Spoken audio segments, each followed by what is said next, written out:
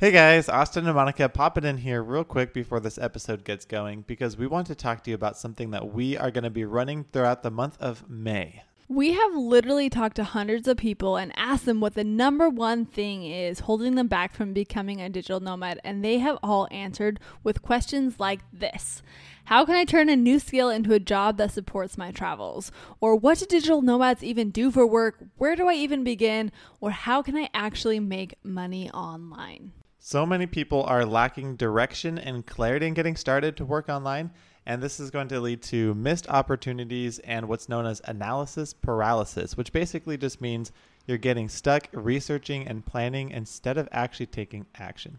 The worst part of all this is that it's stealing away your precious time that you could actually be living your dream digital nomad life. Now, we get it. Monica and I have been there before, and that's exactly why we created the Digital Nomad Kickstarter, which is this event we're putting on throughout the whole month of May, and it's designed to help any aspiring digital nomad just like you cut through the noise and find that clarity you need. For a month, we're going to be getting together. We're going to be doing trainings to help you evaluate where you're at, put together a roadmap so that you know what kind of work you can be doing online to kickstart your digital nomad dreams. And you know why we're doing this? It's because you deserve to not feel lost anymore.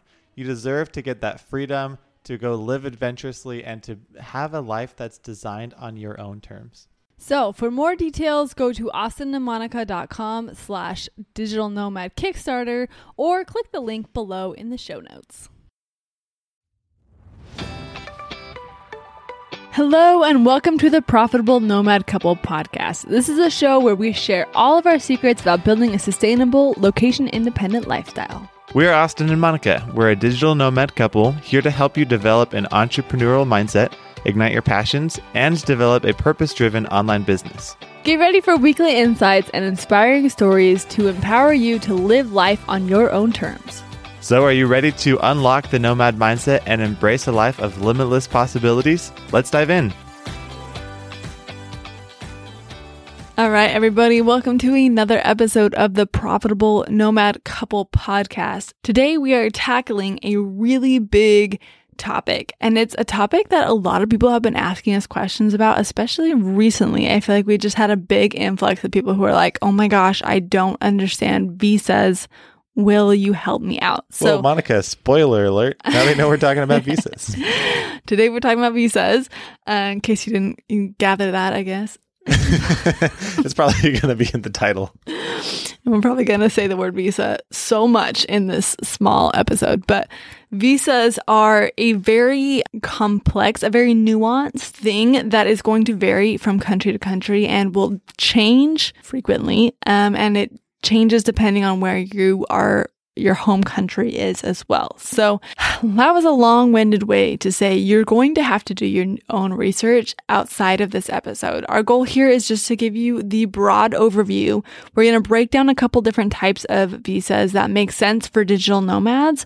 We're going to talk to you about different requirements and the main ways to apply and extend visas. And then we're going to give you some resources to help you do your own research.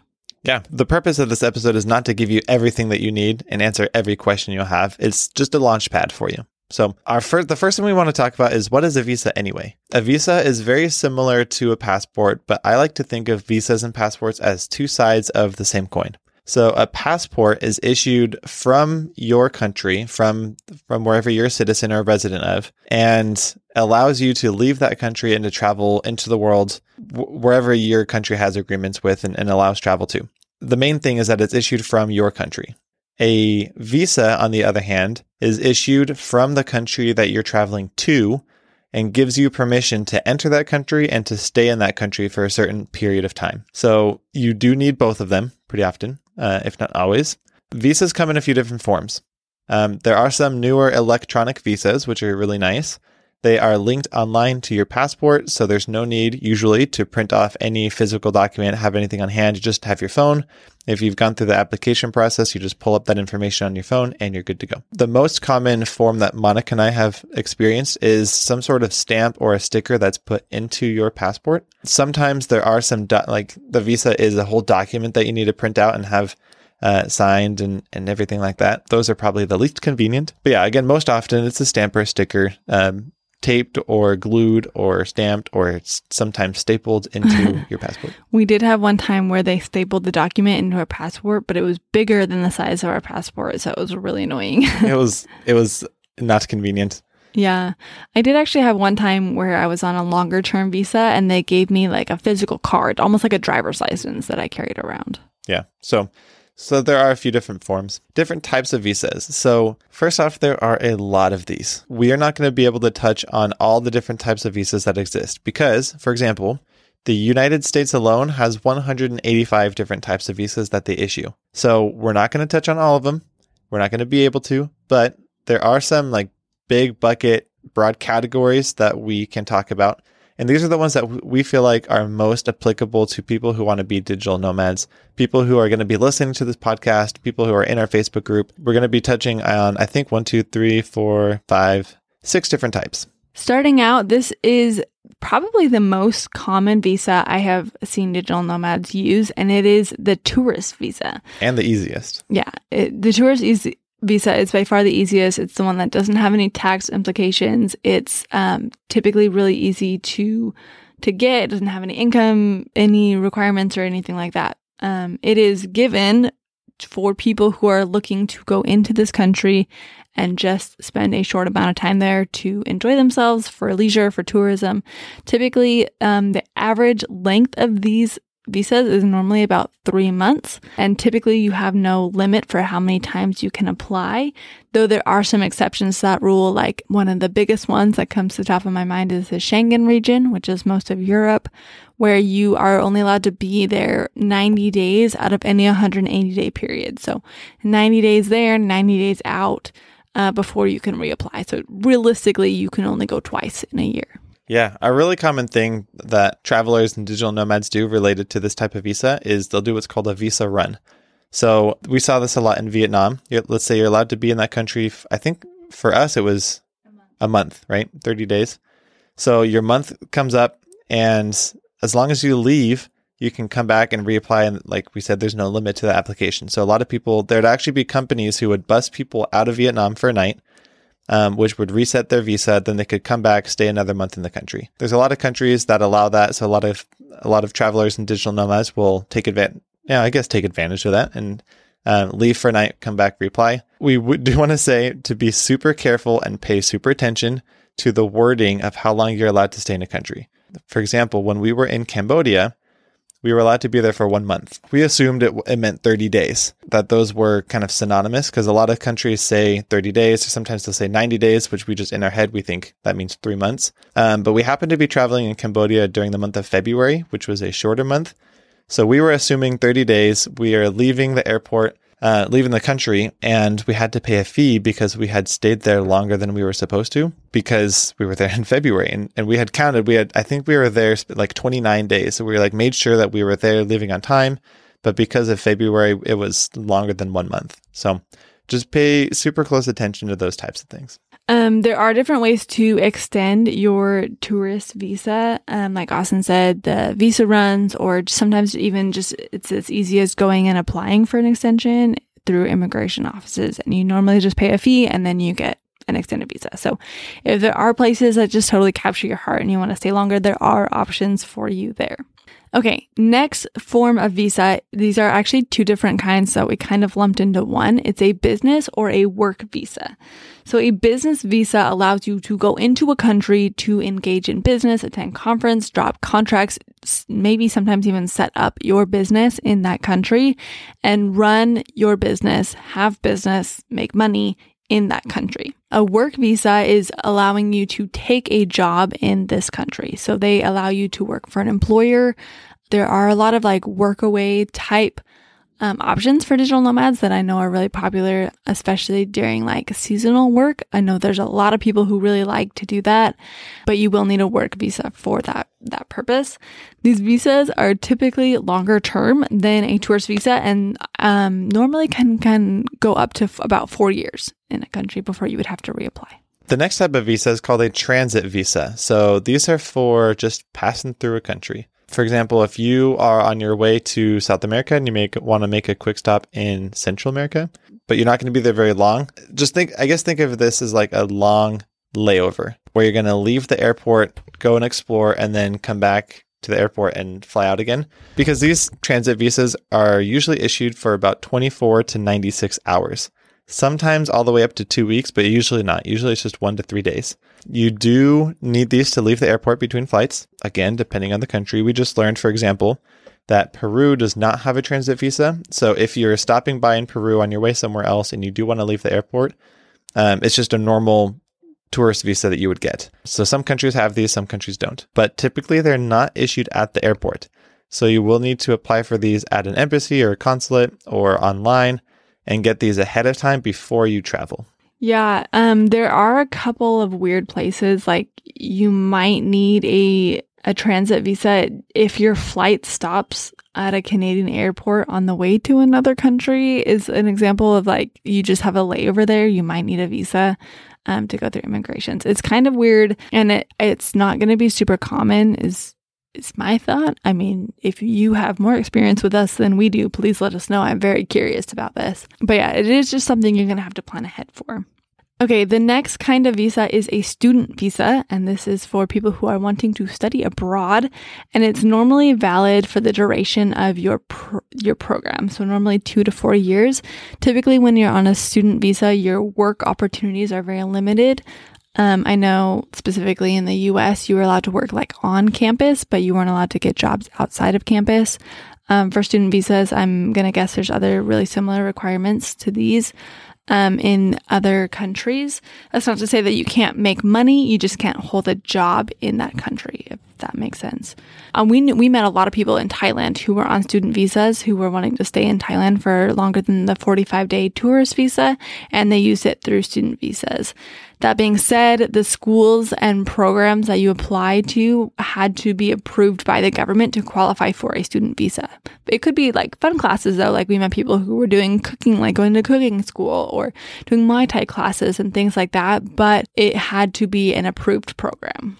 Yeah, Thailand was a really popular place for this kind of visa because Thailand is so awesome. Why wouldn't you want to stay there forever? But yeah, Monica made a good point. It does typically need to be like an approved, verified school. But from what we've seen, there's no requirement of like how many classes you're taking or anything like that. So you could theoretically sign up for just a single class and then apply for a student visa and possibly you get approved. Yeah, that being said, I do think you have to be accepted by the school before you can apply for the visa. Correct. Yep. Okay, retirement visa. This is a visa that is made for people who want to retire. So that means that typically a requirement for a retirement visa is that you have to have reached retirement age. And I'm assuming this is from the country that's issuing the visa. So probably around 65 or so. This is so just so you know, this is like a form of a residence permit. It allows you to stay there. I think it's normally 1 to 3 years is kind of the average length for a retirement visa. Another common requirement is you have to show proof of sufficient income or sufficient funds to be able to support yourself. The idea is that the country doesn't want you just freeloading. They want to know that you're going to be able to contribute to the economy in some way, especially if you're of retirement age, you're probably not going to be working. So they want to make sure that you can still have money to spend in that country. So you have to show that you have enough income or funds somewhere to support yourself. All right, this next type of visa is the newest kind of visa that we have on our list, and that is a digital nomad visa. So these visas are specifically for people who are working remotely, who want to come into a country and want to stay longer term. Currently, I think there's about 50 countries that offer digital nomad visas, and there's about another 10 or so that have announced their intentions to set up a digital nomad visa. So that's super exciting. You do have to prove that you work remotely, and normally there is some sort of income requirement that you have to prove that you can meet consistently. But this is a really great option for remote workers, for freelancers, for people who own their own business online and just want to live in one country a longer amount of time. Yeah, and I would imagine that in the coming years, this is just going to be getting more and more popular as, you know, with the rise of remote work and digital nomading. I just assume, my guess, my prediction is that every year we're just going to see more and more and more countries offering this type of visa. Mm-hmm. I will say, as just a word of caution, some of these longer term visas will affect your tax situation. So I want you to make sure that you are paying a lot of attention to that before you book your your trip, before you get your accommodations and things like that. And if you have any questions about that, I highly recommend that you scroll back to episode 60 and 61, which are tax episodes with our Nomad tax experts, Crystal and Marcella. And so just make sure you know like what tax treaties might be in place, what your tax options are, where to set up your tax residency if you are looking to have more of a residence type situation through these visas. We are huge advocates of Marcella and Crystal. They're both super awesome and very knowledgeable. So what are some common visa requirements? What do you typically need to have in order to apply and get approved for a visa? Again, we might sound like broken records, but this is going to vary greatly across the board from country to country. But these are some common things that you'll find. Your passport. And normally it's like an empty page on your passport. Like you can't have a full passport. It has to have some empty pages. And it normally can't expire within 6 months from the time that you're planning to travel somewhere or to that country. So a blank page on your passport and a not old passport. Proof of income, like we talked about with the digital nomad visa and retirement visa, proof of how much you're making. Sometimes proof of health insurance, and then proof of onward travel. We've seen this a lot with the tourist visas. Similar to the retirement visa, they want to make sure that you're not going to freeload and just live off of other people. And to do that, they make sure that you're leaving after your visa's expired. So if you don't actually have plans, like a lot of digital nomads and travelers don't often know exactly when they're going to leave the country or where they're going to go next. If this is your case, you can actually go to this awesome website called onwardticket.com and pay about $12 to $15 for a short-term ticket. Like it's a valid plane ticket, but it expires in about a day. And you get that right before you travel. And then that's proof of your onward travel. And then once you get to your country, it expires. Then you can stay there until your visa is up and then make plans for to go after that. Okay. So the main ways to apply for a visa, there are 3 really good options, but not all countries have these options available. So again, do your research. All right. In case we haven't said that yet. Number 1 is applying online and getting an online visa. This is very convenient and definitely my favorite way to go. Number 2, visiting an embassy or a consulate. And normally this is a longer process. So definitely make sure you are planning in advance for that process to be able to have time to work. All right. Number 3, visa upon arrival.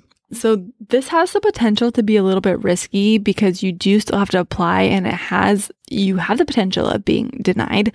Typically, from what Austin and I have seen and experienced, airlines make you apply ahead of time, even for a visa upon arrival, because the airlines don't want to be responsible for dropping you off in a country that you are not allowed access into. But it could potentially be a little bit of a risky situation. Well, I think as long as you do your research, if you meet the requirements that are online for the country you're traveling to, and you know what's needed, you shouldn't have any issues. It's just there's always that slight chance. As long as you're not a known criminal, then you'd be good. Yeah, don't do that. Or an unknown criminal. Don't do that either. Okay. Just no criminal activity, please. So some really good resources we have for you, and we'll make sure these are linked down below, is to go to www.handyvisas.com. And this is a really cool website where you can put in where you're from, where your passport originates from, and where you're going, and then it'll spit out the visa requirements for you.